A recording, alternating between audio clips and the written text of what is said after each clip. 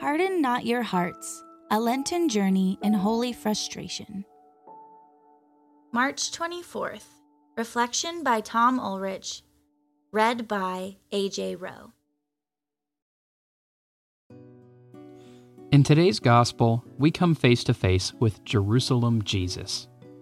Jerusalem Jesus is the intense, steely Christ who threw the money changers out of the temple, who fiercely confronted the Pharisees, who confounded those holding institutional authority, testing him.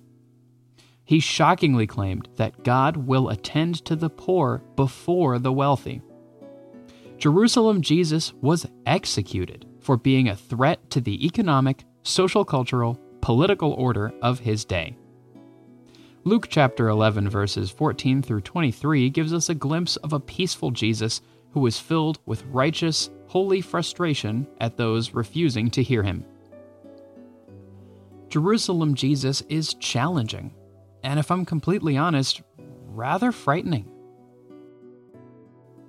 Claiming to be a follower of Jesus Christ requires us to confront and reconcile social sins as he did, to transform structural sins like racism, sexism, poverty, oppression, and the global destruction of the earth from evil to grace. Such transformative action takes an unflinching commitment for the long haul.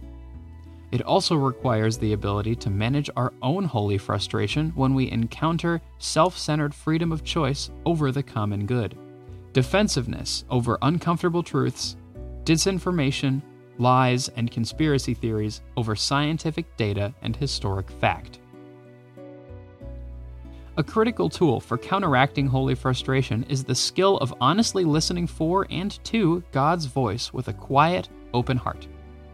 It must be a heart that shakes off prejudices, selfishness, and intolerance. Let's name that tool holy listening. It is what today's first reading commands. As we practice holy listening on our Lenten journey this year, God's call will certainly invite us to follow the gentle, compassionate, healer Galilee Jesus who offered his life for us.